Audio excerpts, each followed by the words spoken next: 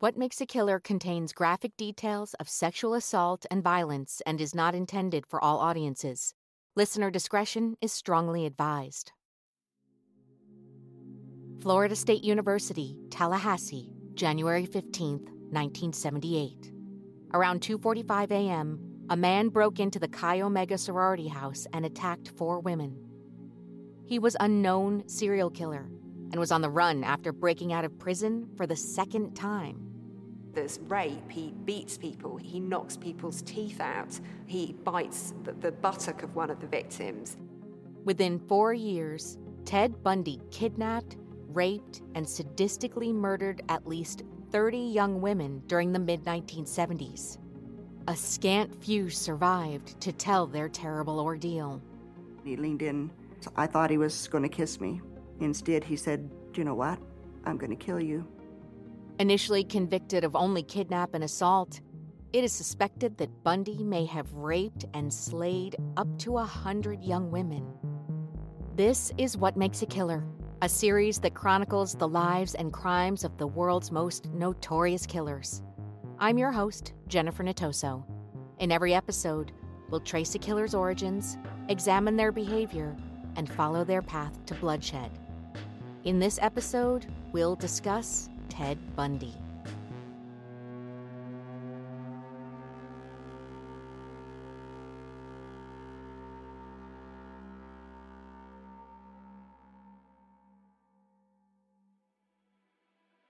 Seattle, Washington.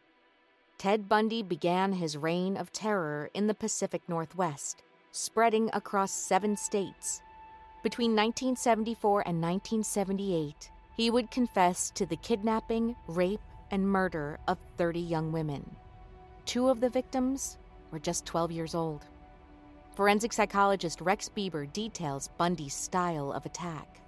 This is a man who killed in the most violent, the most terrifying way. He would, before death, he would break bones, he would rip parts of the body off, he would keep parts of the body mutilated after he did it. This is a person who ravaged his victims, intending to cause pain.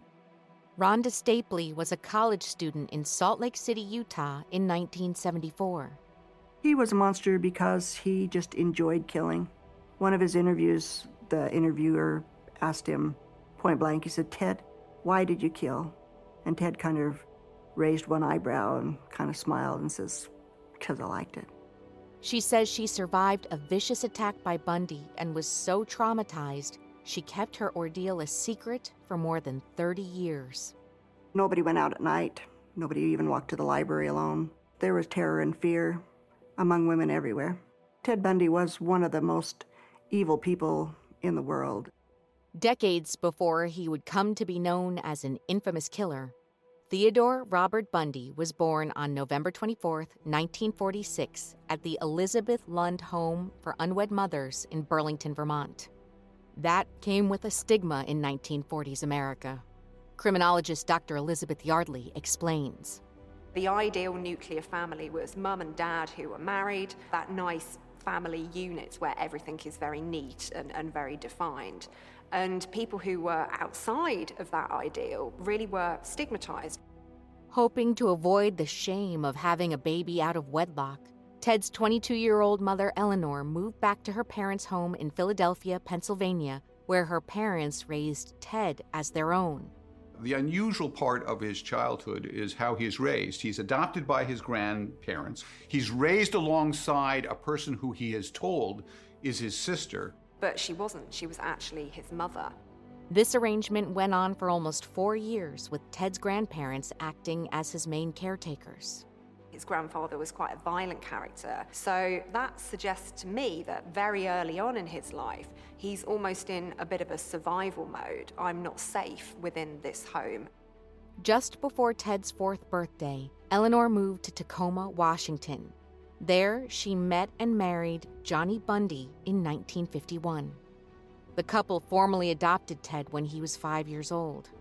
They went on to have 4 children together, but Ted didn't form a close bond with his new family and still believed his mother was his sister.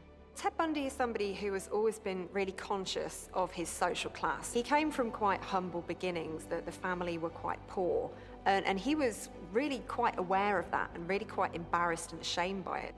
An exceptionally bright student, Ted Bundy enrolled in the University of Washington in 1967 to study Chinese. Then, at 20 years old, he met and fell in love with a woman named Stephanie. This was his dream girl. This was the woman he was going to marry. This is the woman to which he was dedicated. It was romance in the realest sense that you could imagine it. But suddenly, she dumped him. One of the reasons that she cited was that he wasn't ambitious enough. And I think this would have really hit Ted Bundy quite hard, because this feeds into his anxieties around his social class and those feelings of unease and those feelings of not being good enough. So what we've got happening here is this resentment brewing. Bundy dropped out of school in 1968. The following year, he returned to the East Coast in what he later described as a bid to understand his roots. That's when Bundy unearthed the family secret. He discovers his true identity. He discovers that the woman that he's considered to be his sister for his whole life is actually his mother. And he discovers his birth certificate, and the birth certificate says he's illegitimate. The two most important women to him, his mother and his mother's surrogate, and the woman he wanted to marry, in essence, both deny and abandon him. The significance to him of that is that women simply cannot be trusted. In 1969, at age 22, Bundy returned to the University of Washington and this time enrolled as a psychology major. There, he met and started dating a single mother named Elizabeth. Their turbulent relationship would last into the mid-1970s. Women serve a function for him. They provide a roof over his head, meals on the table, sex, useful contacts with other people. So he has got quite a parasitic lifestyle. He will hook on to particular people and get from them what he wants, and then he will just discard them and move on. In 1971, Bundy got a part-time job at Seattle's Suicide Hotline Crisis Center.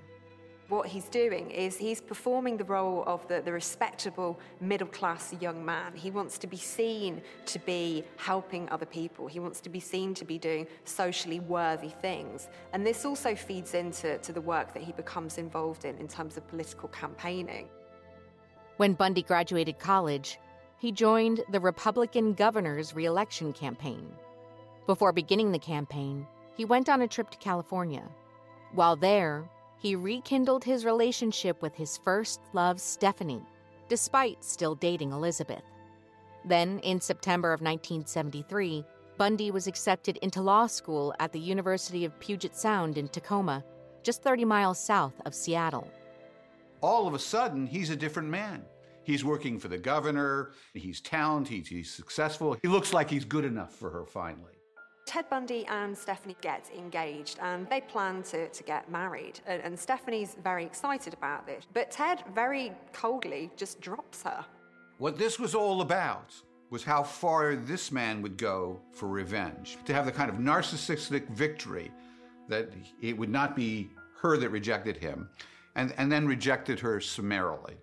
Having, in his mind, taken back control by ending the relationship with Stephanie, 27-year-old Bundy returned to Washington and decided he needed to show womankind who was boss. "I need a little more stress in my life," said no one. "And having to drop what you're doing to make a run to the post office is a major pain, especially when you've got more important things to do, like, listen to a murder podcast. So stop mailing and shipping the hard way. Stamps.com is your 24/7 post office that you can access from anywhere. For more than 20 years, Stamps.com has been indispensable for over 1 million businesses. Stamps.com gives you access to all post office and UPS shipping services you need right from your computer, and you get discounts you can't find anywhere else, like up to 30% off USPS rates and 86% off UPS. Whether you're an office sending invoices, an Etsy shop sending your products, or an individual trying to get rid of evidence, Stamps.com makes mailing and shipping a breeze. All you need is your regular computer and printer. Plus, Stamps.com seamlessly works with Shopify, Amazon, Etsy, eBay, and more. Don't mail and ship the hard way. Sign up with Stamps.com today. Sign up with promo code WHAT for a special offer that includes a 4-week trial plus free postage and a digital scale. No long-term commitments or contracts. Just go to Stamps.com, click the microphone at the top of the page, and enter code WHAT. Just after midnight on January 4th, 1974, Bundy broke into the basement apartment of an 18-year-old dancer and college student. She was at home asleep in her house one night when Ted Bundy broke in, and he beat her with a metal pole and he raped her, and she was in a really terrible state. Many people think this is something that just kind of came out of the blue, but I would say absolutely not, it didn't. I think this was an attack that was built up to. We often find with offenders there's some behaviour before they get to the point of raping and attacking people. And in Ted Bundy's case, this was voyeurism. So he had a history of peeping through women's windows and watching them get undressed. It's something that gradually builds, and it's not enough for him, and he ratchets it up to the next level. The violent assault left the young woman unconscious for 10 days. Forensic pathologist Stuart Hamilton details her injuries. She sustained injuries from the blows to the head. That will cause brain damage and brain swelling. And when he sexually assaulted her with a metal bar, that caused damage to her internal organs, and she was left permanently altered by those injuries. This was just the beginning for Bundy. February 1974. It was at this point that 27-year-old Ted Bundy attacked again and escalated from rapist to killer. It's no coincidence that she's a university student who he sees as privileged, who he sees as undeserving, whereas he's somebody who's really hard done by. And it is that constant jealousy, that constant underlying feeling of shame that drives a lot of his violence. Bundy's chosen target was a 21-year-old University of Washington student named Linda. He broke into her dorm room. He very severely attacks her. He really does bash her skull when he carries out the assault on her. She doesn't survive the attack. After the attack, Bundy moved her away from the campus.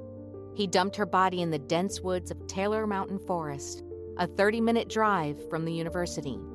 It's very important that he maintains control over the victims, even after he's killed them. So he doesn't just leave them where they are. He wants to be able to know where they are. He wants to have control over them. So he chooses a local beauty spot, Taylor Mountain. It's a place that people generally go to enjoy. But for him, it really is a macabre dump site.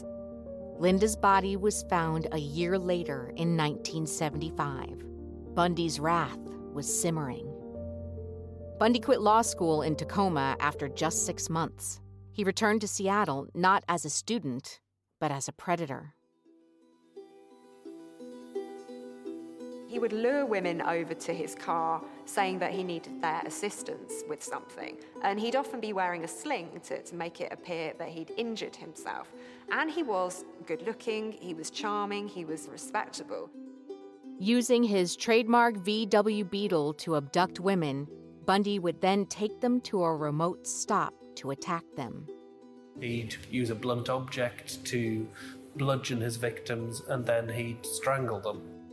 After 8 aggravated murders of young women in the first half of 1974, a rate of more than 1 a month, fear had spread across the Pacific Northwest. I think Ted Bundy enjoys the feelings of power. He enjoys the feelings of control. So you start to see the attacks get closer together because he's having to escalate his offending to get that same feeling of power. We know with psychopaths like Ted Bundy, they're prone to boredom, so they will start to mix it up a bit and offend in different ways. Then, in the summer of that year, Bundy changed his MO. He now decided to attack in broad daylight. On July 14th, at Lake Sammamish State Park, just over 15 miles southeast of the University of Washington, Bundy attacked 2 women, 23-year-old Janice and 19-year-old Denise. Denise was last seen entering a public restroom in the park. There are some witnesses to these crimes, and there's one common denominator, and that seems to be a man called Ted who drives a VW Beetle. So that begins to narrow the field a little. Bundy later said that he kidnapped both women from the state park within a few hours of each other. He raped them and made one watch as he murdered the other. Bundy disposed of their bodies deep in the undergrowth of Taylor Mountain, the same resting place of his first victim. It's reported that Ted Bundy spent time with the bodies of his victims, that he shampooed the hair of some of them, that he painted their fingernails. What his MO always consists of is taking these two facets of his personality, and he used one of them, the intelligent, the charming, the caring, the one that would help wash the hair. He'd use that to seduce them into his private presence, and then the monster, the face of rage would come out, and this would plunder this woman asunder. In September 1974, Bundy left Washington and moved east to Salt Lake City. The 27-year-old had been accepted into law school again, this time at the University of Utah. On the surface, he looked like an ordinary student, but inside had the mind of a cunning serial killer. Sheriff Ken Katsaris says that Bundy was a very smart individual. He was not your average person. He was bright, brilliant. He felt like he was a chameleon in that he could disguise himself. He could change his colors. Rhonda Stapley, a University of Utah pharmacy student, was waiting for a bus. I had a dental appointment downtown, and while I was downtown, I decided I would walk over to a city park. And then my mouth started to become numb from the dental surgery, and I could tell that I needed to go home to some aspirins pretty soon. And so I went over to where the bus stop was. The bus didn't show, but Ted Bundy did. He pulled his VW Beetle up to the bus stop and offered her a ride. He was nicely dressed, handsome. He told me that he was a law student, and I was feeling pretty lucky. What college girl wouldn't want to meet a law student? Since I've been working almost exclusively at home for the past 2.5 years, I've dealt a little bit with grogginess and productivity issues, something we all can relate to these days. I may or may not still be in my pajamas right now. Then along comes Magic Mind, something you can introduce into your everyday wake-up routine to help you feel more alert and dialed in. Some of us on the old What Makes a Killer team have been trying out Magic Mind, and here's what we've got to say. One of my producers says it's unlike any other matcha product that I have tried. It has a refreshing taste and is a nice addition to my morning routine. Another one says after just 3 days of taking the herbal supplement, she started noticing feeling good.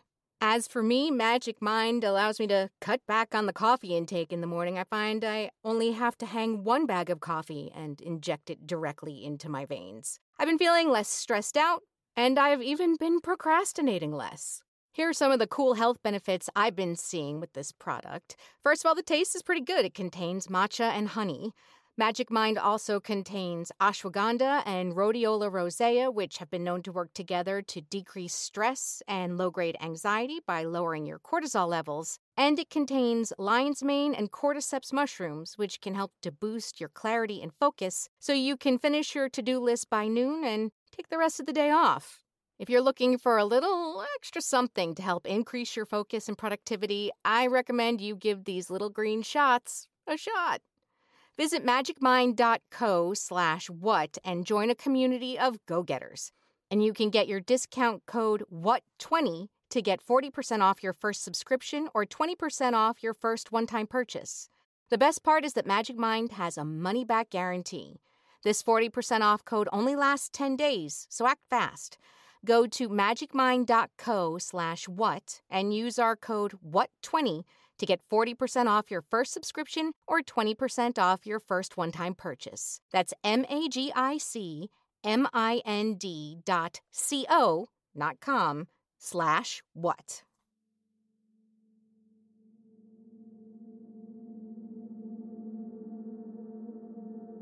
Forensic psychologist Rex Bieber says that Bundy always went after a specific type of woman. He targeted young, attractive, intelligent, often beautiful and successful women. This he could do because of his intelligence. That made him a unique threat and danger. After a couple of blocks with Rhonda in the car, Bundy took a turn away from the university. Very politely, he says, "Well, hope you don't mind, but I have a short errand to run." And I said, "I thought you were taking me to the zoo." And he said, "No." I said, "Near the zoo." And we kept driving up that canyon and then down another canyon. Bundy drove up to Big Cottonwood Canyon, just southeast of the city. At this point, he stopped talking to me, just had both hands on the steering wheel and was just driving. As Bundy came to a corner, he slowed down. In my mind, I thought that he is looking for a place to pull over and park and make out. And so in my mind, I'm trying to figure out how do I get out of this situation without embarrassing either of us. He pulled off the road and into a secluded picnic area and parked the car. And then he turned towards me and he leaned in really close to my face. I thought he was going to kiss me. Instead, he said, "Do you know what? I'm going to kill you." And he put his hands on my throat and started squeezing. Rhonda passed out, but when she woke up, she was lying on the picnic table with Bundy on top of her. He was sitting on my chest with all of his weight on my chest and stomach. And I told him, "Get off, I can't breathe." And he says, "Stop struggling and I'll let you breathe." And so I held still and he kind of rocked up onto his knees so it took some of the pressure off. And then he put his hand over my nose and mouth and cut off my air that way. And he would do that until I would just go unconscious, and then he would kind of bring me back. He liked watching me fade in and out of consciousness. Rhonda had just one chance to save herself. The last time when I regained consciousness, I noticed that he wasn't standing by me anymore. Pit Canyon was pitch black with darkness. There was a little light coming from the dome light of the car because he had opened the door to the Volkswagen and was fiddling around with something in the back seat.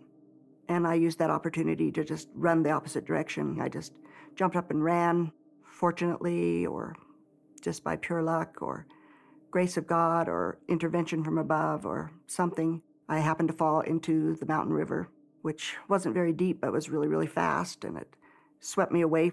There was water swirling around boulders and flowing over boulders, and I, of course, was smashing into those. And eventually I was able to climb out and rearrange my clothes so I could walk home.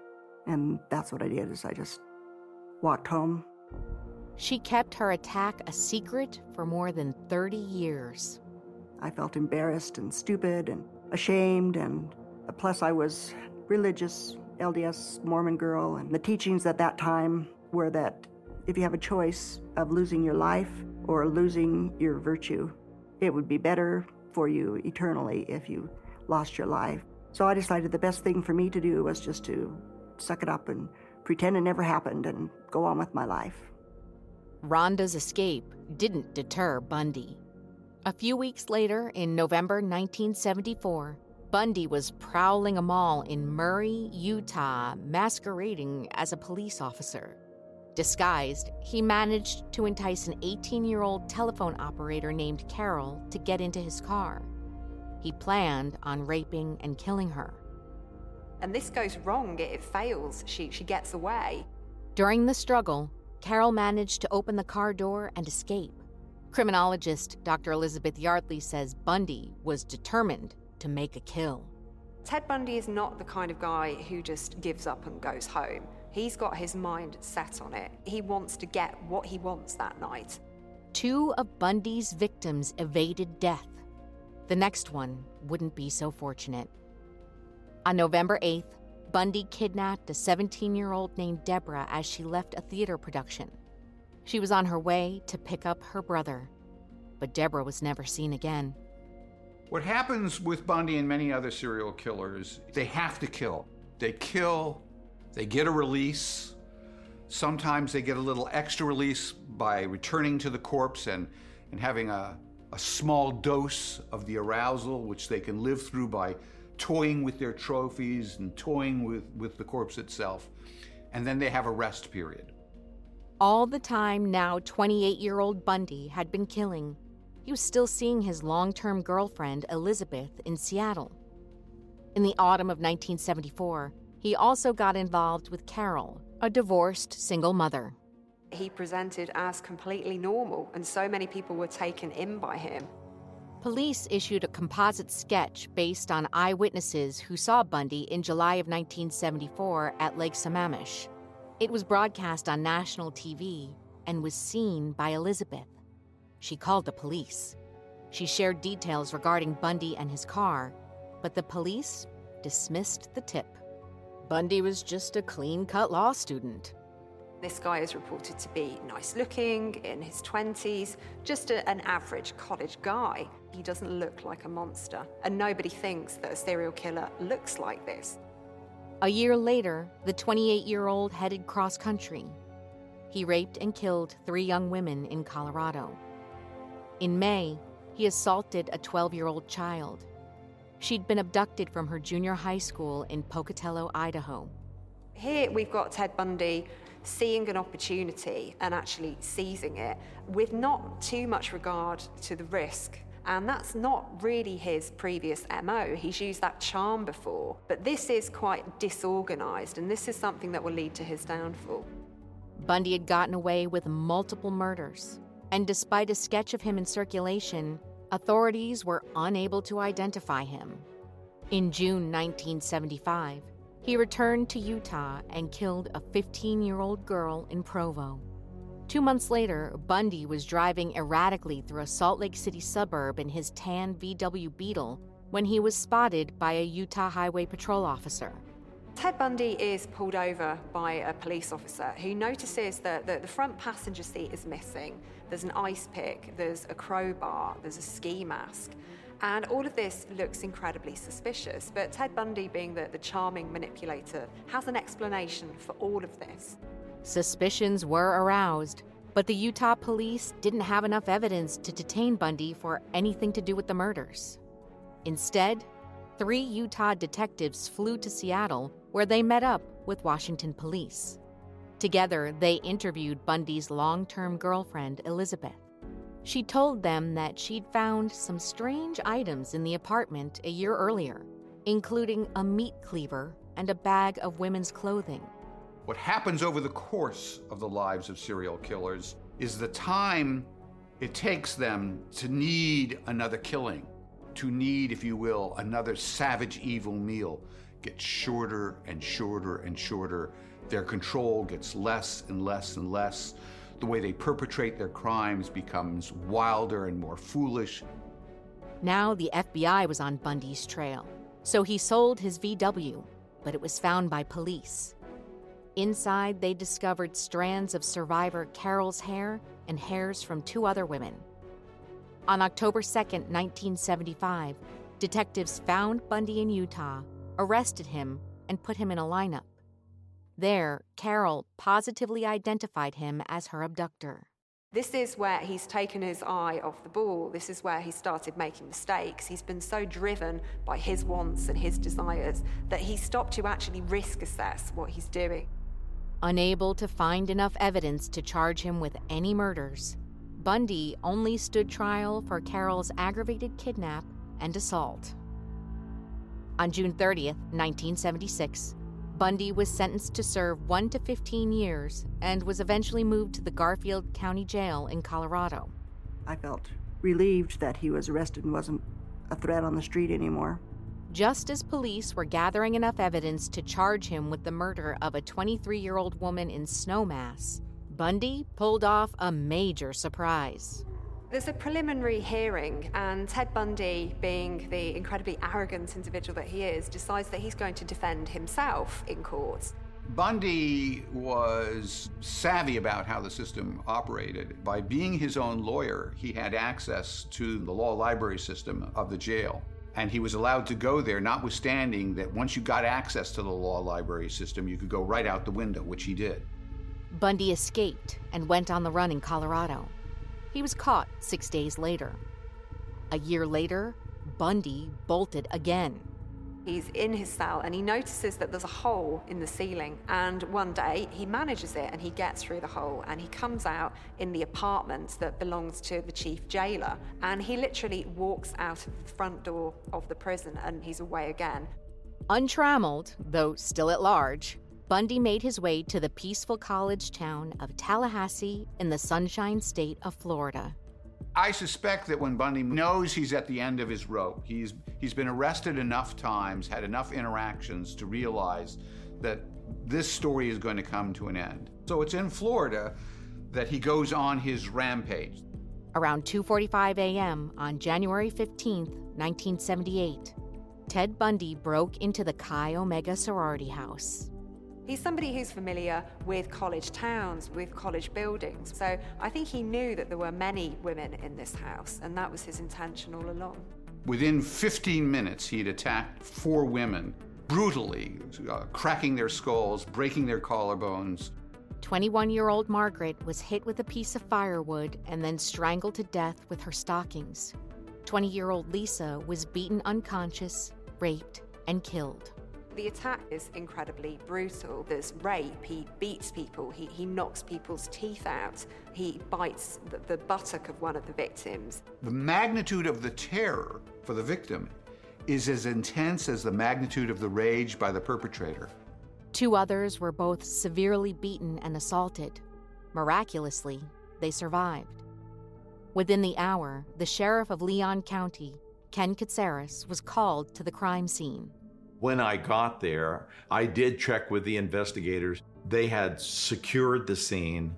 We knew that we had 2 who were obviously dead, and 2 that they believed may die. You could tell which one was first.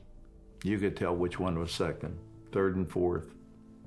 But you could tell how much energy that he expended. That wasn't even the end of Bundy's activity that night. As I'm standing outside of the sorority house, we get a call that there's strange noises coming from a condo next door. And I sent an investigator immediately because I said, 6 blocks away, could it be?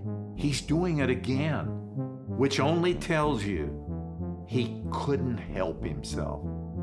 Bundy had broken into another apartment where he savagely beat another student. She was in a pool of blood when my investigator went in the condo or the apartment, and Bundy was leaving out the back window, but she tended to the injured first. Did you know that in the last year, rates of anxiety and depression have doubled in the U.S.? These days, it can take weeks to get a traditional therapy appointment, and therapy can cost over $100 per session. A visit with a psychiatrist can cost up to $500 per session. However, there is another way. Cerebral. Cerebral is an online mental health service that offers prescription medication, counseling, and therapy for anxiety, depression, ADHD, insomnia, and more.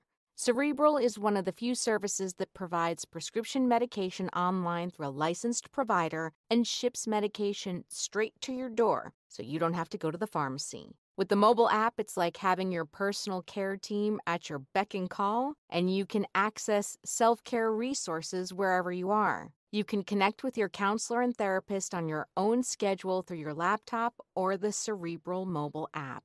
With Cerebral, treatments are affordable. They're typically 1/3 the price of traditional therapy, and Cerebral is in-network for several insurers, and they're working every day to grow their partnerships. 82% of Cerebral patients report reduced anxiety. 70% of patients chose Cerebral because it's the most convenient option. Cerebral clinicians are rated 4.9 out of 5 by their patients. And 75% of patients who report improvement in their depression see results in 60 days. For listeners of What Makes a Killer, you can receive 65% off your first month of medication management and care counseling at cerebral.com/what. Go to cerebral.com/what. That's CEREBRAL.com/what. for 65% off your first month. That's just a total of $30 to get started. Join Cerebral today on their mission to make quality mental health care accessible and affordable for all.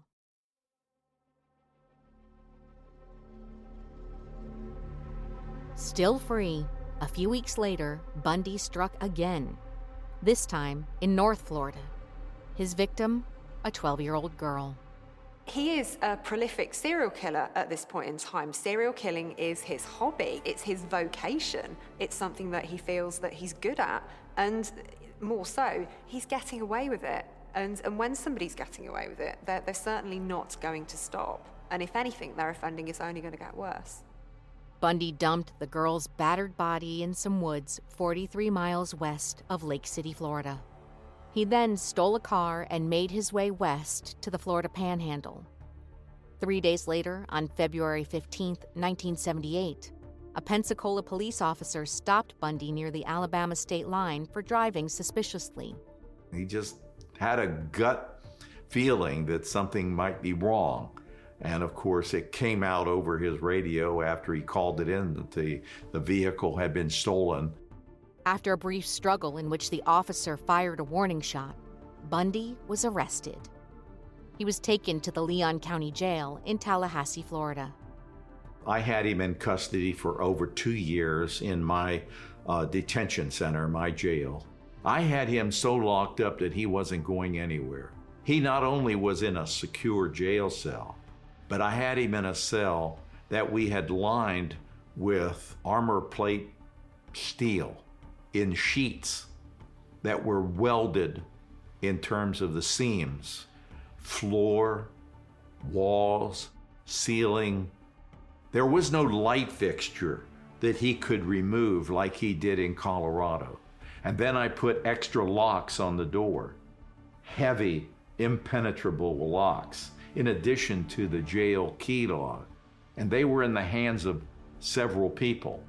When she discovered that Bundy was arrested for murder, his girlfriend Elizabeth finally left him. At the same time, detectives in Washington state tried to build a case against Bundy to prove he was a killer. Sheriff Ken Katsaris was also doing some digging of his own. I went to his cell one day, talking to him through the port. I told him, I said, "Ted, I think I know what's going on with you. You've had a problem with your mother because you were born out of wedlock. She withheld who your father was. You've never forgiven her. And that has a lot to do with what you're doing in terms of taking it out on other women." He immediately opened his eyes wide with anger. He wanted to kill. He immediately started trashing his cell, throwing things about, and he grabbed the shower rod, which was welded in place. He ripped it from its position, which meant a lot of power. Ken Katsaris was an intellectual match for Bundy. He managed to goad the serial killer into a game-changing revelation. He would taunt me with Ken, as he would refer to me, with that sarcastic twist of that name, just 3 letters, but he would say, Ken. And then he would say, the evidence is there. You just can't find it. And I thought then, I know what he's referring to. He signed one of those bodies. That's when the sheriff had an idea. He used his teeth and clamped hard twice to leave a signature. And I realized we had a very deliberate double bite impression. Double meaning he bit down and then he came out and bit again. That was his signature. Katsaris was convinced that bite marks left on the bodies of his victims were the key to confirming once and for all that Ted Bundy was indeed the predator they were seeking. But to convict Bundy, the sheriff of Leon County needed to prove it. When I viewed the 2 bodies of the young ladies at the morgue, on the slab, just barely 20 years of age, I had a 1-month-old little girl at home, and I had a 2-year-old daughter at home. And I just kept flashing images that this could be them.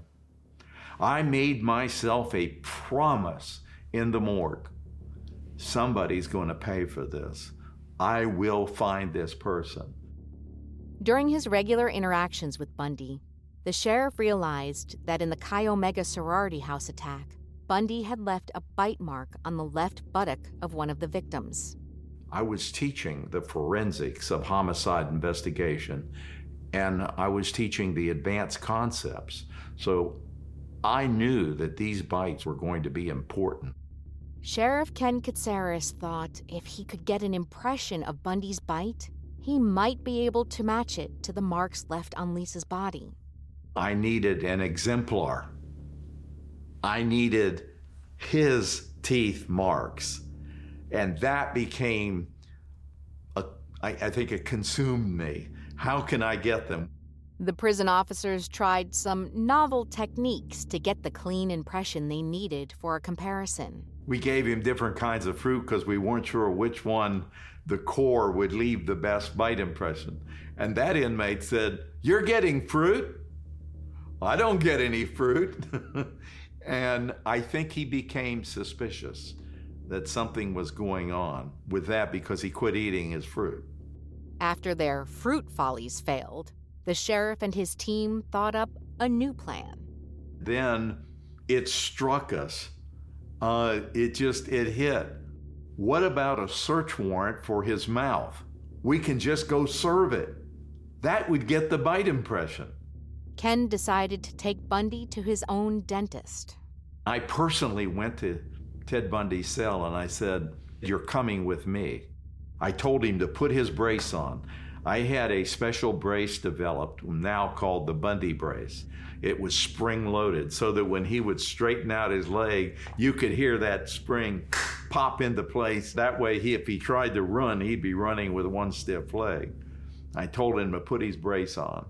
Bundy reluctantly went with Ken to the dentist. And I escorted him up the stairway because he couldn't walk it very well with the brace. And then the door opened, and there stood 3 men with little white smocks on and the dental chair behind them. And he knew the jig was up. He knew, and that's when I knew that he knew that the bite marks were deliberate and they were put there for a purpose. Ken told Bundy that he had a warrant and they were going to get a bite impression from him. And I had the judge put in there that we could use any and all force reasonably necessary. I showed him the contraptions that they use post-mortem to keep the mouth open. And he looked at me. He sat down in the dental chair, smiled, and said, "Ken, you know I'm not a violent person. Do what you need to do." The bite mark impression that the sheriff obtained was vital in proving that Bundy was, in fact, the killer. His trial for the murder of the 2 students at the Chi Omega sorority house and the assault of 3 more young women began in Miami on June 25, 1979. It would be the first national televised trial in America. I was watching the trial on TV, and I saw how arrogant he was, and he wasn't in shackles. He was dressed, pretending to be his own lawyer, dressed like a lawyer, smiling and flirting with the people in the audience, and just being Mr. Charismatic, and that was kind of sickening. On July 24, 1979, the jury convicted Ted Bundy on 2 counts of first-degree murder and 3 counts of attempted murder. He was given the death sentence, twice. The only real evidence we had was the bite impression. And obviously, I felt good because I found it. I was conflicted. Yes, I understood that this was congratulations, but it was no congratulations. These women had suffered. Some suffered and lived, thank God. Others died. How do you celebrate? Bundy would spend 10 years on death row fighting his execution. Ted Bundy exhausted every legal avenue he possibly could to save himself from the death penalty. So the cost of his trial and his appeals was around about $9 million, which was a lot of money at the time. At the sentencing for the kidnapping of the 12-year-old girl in Lake City, Florida, Bundy, the former law student, represented himself. Sensationally, he used the opportunity to propose to Carol. Carol met Bundy in Seattle in 1974. She would profess his innocence until the eve of his execution. She had a daughter in October of 1982 and claimed that Bundy was the father. Serial killers, they are intense, they are moving, and they are real. And I think some are excited about that, especially if somehow they could be near the flame without being burned by its touch.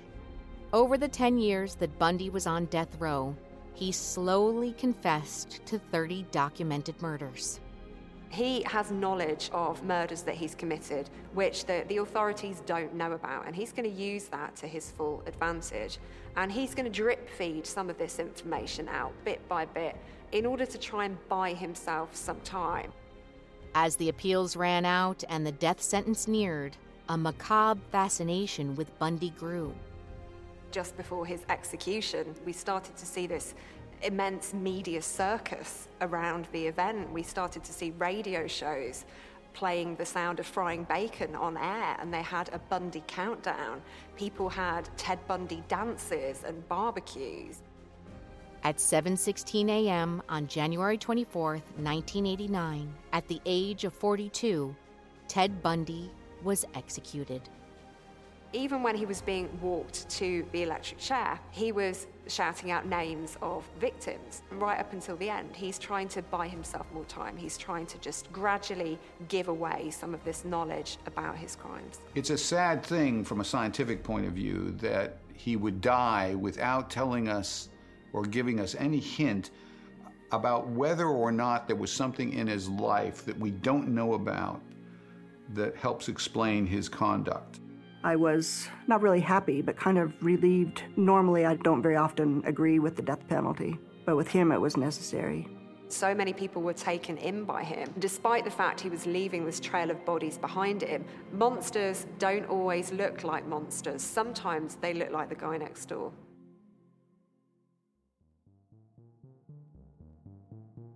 What Makes a Killer is an Audio Boom original series in production with Woodcut Media and hosted by me, Jennifer Natoso.